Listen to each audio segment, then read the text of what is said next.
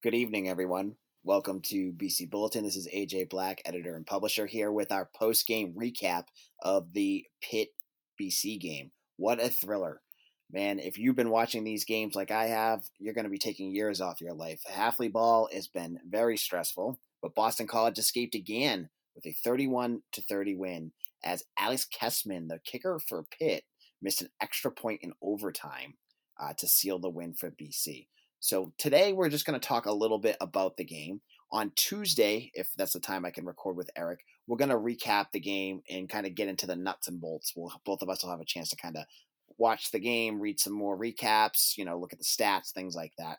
This is more of just a quick hit of what happened after the game and kind of go from there. So Boston College wins 31-30. They're now 3-1. This was a game that was physical. And I thought it was a tale of two halves, and I'm actually surprised Boston College ended up winning because I thought Pitt dominated that second half. But Boston College came out; they were passing the ball well. Phil Jurkovec threw for over 300 yards today. He threw for 358 against Pitt's defense, which I think is amazing. He threw for 3 touchdown passes, all 3 to Zay Flowers. But I thought he played well. He had some mistakes. As Jeff Hafley just said in the press conference, he left some plays on the field. The one big one I thought was when BC was in the red zone, he, with Jurkovec, when he tries to escape, he moves around a lot. The Pitt defender just basically ripped the ball out of his hands and caused a fumble. So that was a big play that Jurkovec missed. But I thought he played really well given what he had. Again, the big issue with BC, and it's surprising, has been the play of the offensive line. I thought they had their moments, but in the second half, they really struggled against that Pitt defense. The Pitt ended up with 5 sacks in this game, and that's not good, And the rushing attack again wasn't going anywhere. So the second half turned into, so after BC kind of was able to establish some of their offense, they were throwing deep passes to Zay Flowers. The second half, they built a lead and then started to kind of get into this rhythm of, it was basically what you almost saw last year with Adazio, which was run, pass, punt. They were trying to figure out to get some run to go. But what surprised me with this system was that, when they're running and they're running and they're running and they're waiting for the pass, I was just waiting for Cignetti to call a play action on one of those first 2 downs. It would have been there. You had to imagine that Zay Flowers or Jalen Gill or Hunter Long would have been wide open because that defense were waiting on that run. So Patrick Garwo and David Bailey both had pretty pedestrian games. They ran 41 times for 30 yards. But that for the entire team, but that was because Jurkovec had negative 42 yards on the game. Garwo and Bailey had 36 yards each, averaging about 2.5 yards average between the two of them. So the rushing attack has not come along yet. And I think that's a big concern moving forward because a team like Pitt could set the blueprint for better defenses to attack BC's offense. You could see a team like Notre Dame, a team like Virginia Tech, a team like Clemson that could also do the same thing and have more firepower on offense to score more points. So they got to figure out what's going on with that running game because Bailey is not doing what he needs to do, and that's partially him, and it's partially that the line's not getting any push. And Garwo's not doing much better. So I think that's a big thing to look at as a concern. That was a big thing that came that second half. I thought BC did a pretty good job against Kenny Pickett. He ended up throwing for 266 yards. He went 25 of 48. They also rushed the ball for 105 yards, but they only averaged 2.6 yards a rush. And as the game kind of moved along, you saw Pickett get hurt, and then that kind of took away some of his mobility. And then the game, second half, BC has a 10-point lead. Pitt hits a touchdown pass. BC, they bounce back and forth with touchdowns. And then someone just on the press conference called it the Max squared sack, where Max Roberts and Max Richardson hit a 15-yard sack on Kenny Pickett with like about 40 seconds left, which should have put Pitt out of field goal range. Kessman did not look impressive on his kicks today. And he hits a 58-yard field goal with 40 seconds left in the game to tie the game. It was incredible. The guy he shanked one earlier, and he hits what is one of the longest college field goals I've ever seen, because college kickers are notoriously not accurate.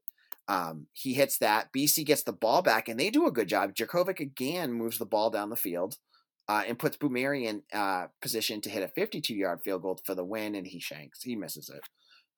Again, it's a 50-yard field goal. It's rare in college when guys hit it. So we go to overtime. And again, that momentum, it felt like Pitt had the momentum going into overtime.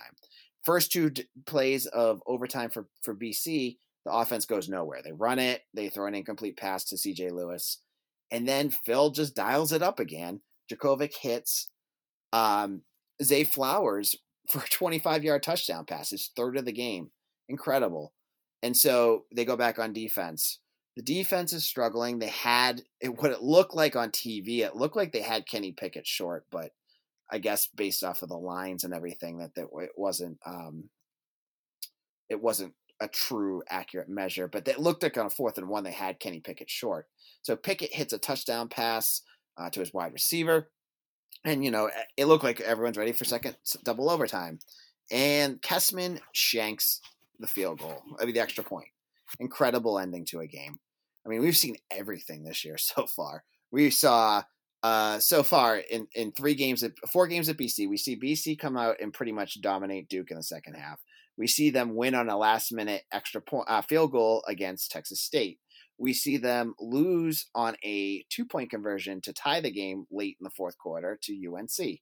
And now we watch BC win on a missed extra point in overtime. So it's been a cardiac year already for these Eagles. Every game has been a thriller. There's no, as Hafley keeps saying it, that these games are all going to be close. And a lot of times you go in thinking that that's just coach speak, but he's been dead on every time he said that. So it's just been one thrilling end or another. And again, it wasn't anything BC did to win this game at the end. It was a mistake by Pitt, but it's again that moment where you think this coaching staff does what it does to win. They end up winning these games more often than not.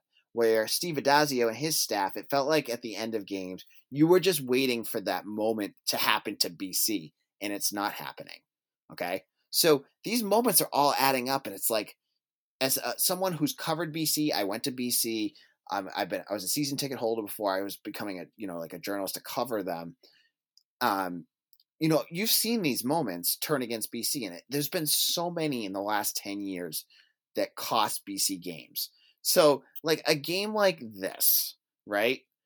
I harken back to 2014 Pinstripe Bowl game where BC plays Penn State. If you're a BC fan, you remember this game clearly, and you probably remember where you were when they missed it. Mike Knoll goes for an extra point in overtime, and he shanks it, and BC loses. So this game was like the mirror opposite of that, and BC ends up winning. And I think it's just, it's a change in mindset in this program, and people are feeding off this positive vibe. And did BC play a great game today? As Hafley just said on his press conference, they absolutely did not. They did what they needed to do to win, and he's happy about that.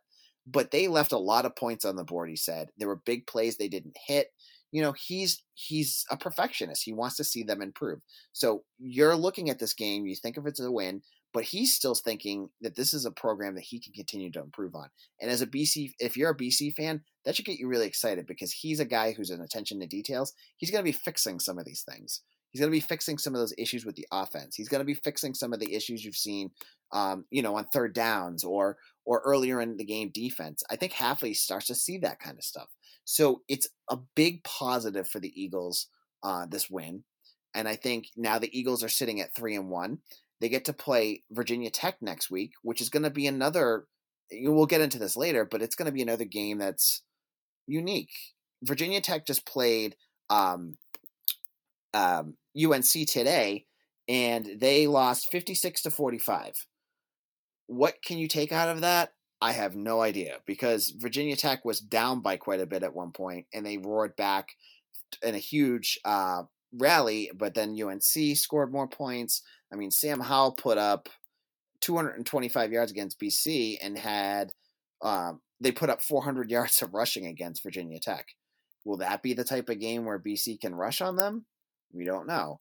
Now, Virginia Tech as well did not have 20. I think it was like 20 of their players today. So don't take a lot out of that loss. If they're healthy and Hooker, their quarterback, is ready to go, I think they're going to be in a much different team than what we saw today.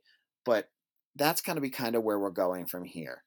BC had some guys get knocked around a little bit. You saw Josh DeBerry get hit hard, Mike Palmer get hit hard. I mean, Djokovic got his face mask crushed. So it was a physical game, and Palmer, I think all the guys ended up back in the game. Travis Levy and Deion Jones ended up missing the game again. And it's hard, again, without being able to see practice and just kind of relying on the coaches, you're not going to get a full story of what's going on there. So my 3 thumbs up for this game. Grant Carlson probably would be my first thumbs up. Had a great game of moving field position. I thought he had an excellent game. Brandon Sebastian is my second thumbs up. I loved his play. He is a guy who hasn't had a lot of big plays. He had some today. But I loved the physicality. He made a big third down hit. And he almost had the game sealing interception, and he was just saying on the press conference that he was upset about that. So he's my second one. And my third one is Josh DeBerry, another guy who while I'm watching the game, I have lists of players and I'm putting check marks and notes next to each of them. By the end of the second half, I had tons of notes next to DeBerry. He just had a great game. So he's my third thumbs up. My thumbs down, again, I'm just going to go quickly. It's rushing. The rushing attack was very disappointing. The pass blocking, again, they played a really good defensive front seven, but that was not very good. And I want to say the errors that they made. They made a lot of errors that pretty much, kept Pitt in the game. So, whether it was penalties or Phil turning the ball over, there was just errors all over the place. So those are my 3 down votes for the day. So this is AJ Black. This is my Saturday podcast. I hope you guys enjoy this. This is like my rapid, quick thing. On Tuesday, hopefully this week, I'll sit down with Eric Hofstas and we'll have break down the game even further. If you like this, make sure you like and subscribe to us on iTunes or Spotify, wherever you get your podcasts. And we'll see you guys again soon. Take care.